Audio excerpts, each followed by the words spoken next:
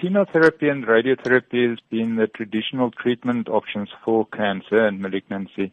The premise that they work on is to basically attack the tumor to try and kill the cancer cells themselves.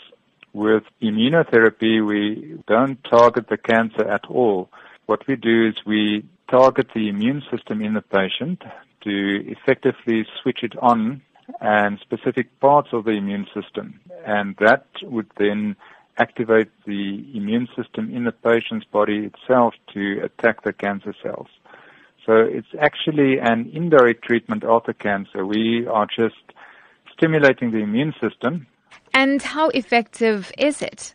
It depends on the type of cancer. So some cancers are more immunogenic, and they elicit more of an immune response in the body than other cancers. So those cancers that we know respond well would include melanoma, one of the skin cancer types, which is normally very aggressive once it is spread. And then also other cancers, some of the lung cancers, bladder cancer, a small group of the breast cancer patients, but the majority wouldn't qualify for immunotherapy. So it depends on the type of cancer.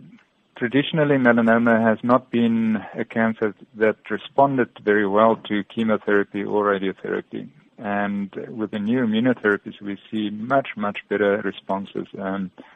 Patients living much longer once they respond. And what about any side effects from immunotherapy? In general, it's tolerated much better than chemotherapy. Most patients have very little side effects. The type of side effects, some patients have an immune response in other parts of their bodies. In other words, the immune system that is now being switched on also attacks some of the other areas in your body. So you might get an immune response in your lungs, for example, and get an inflammation response in your lungs or in your joints or in your bowels. If it happens, it's normally an inflammatory response, which can be treated quite easily, but in general, it's much better tolerated than chemotherapy.